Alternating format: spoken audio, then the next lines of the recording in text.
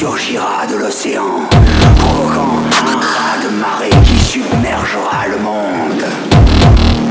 Le loup géant, Fenrir, brisera ses chaînes invisibles.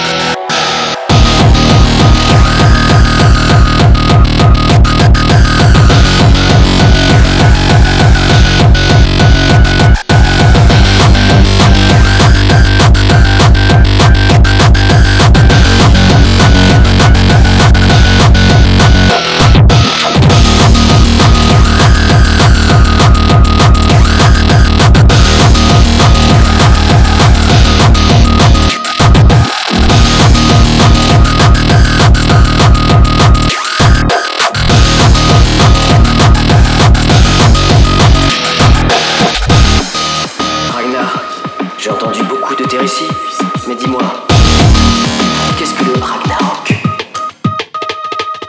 J'ai entendu ce mot plusieurs fois, mais personne ne me l'a jamais vraiment expliqué.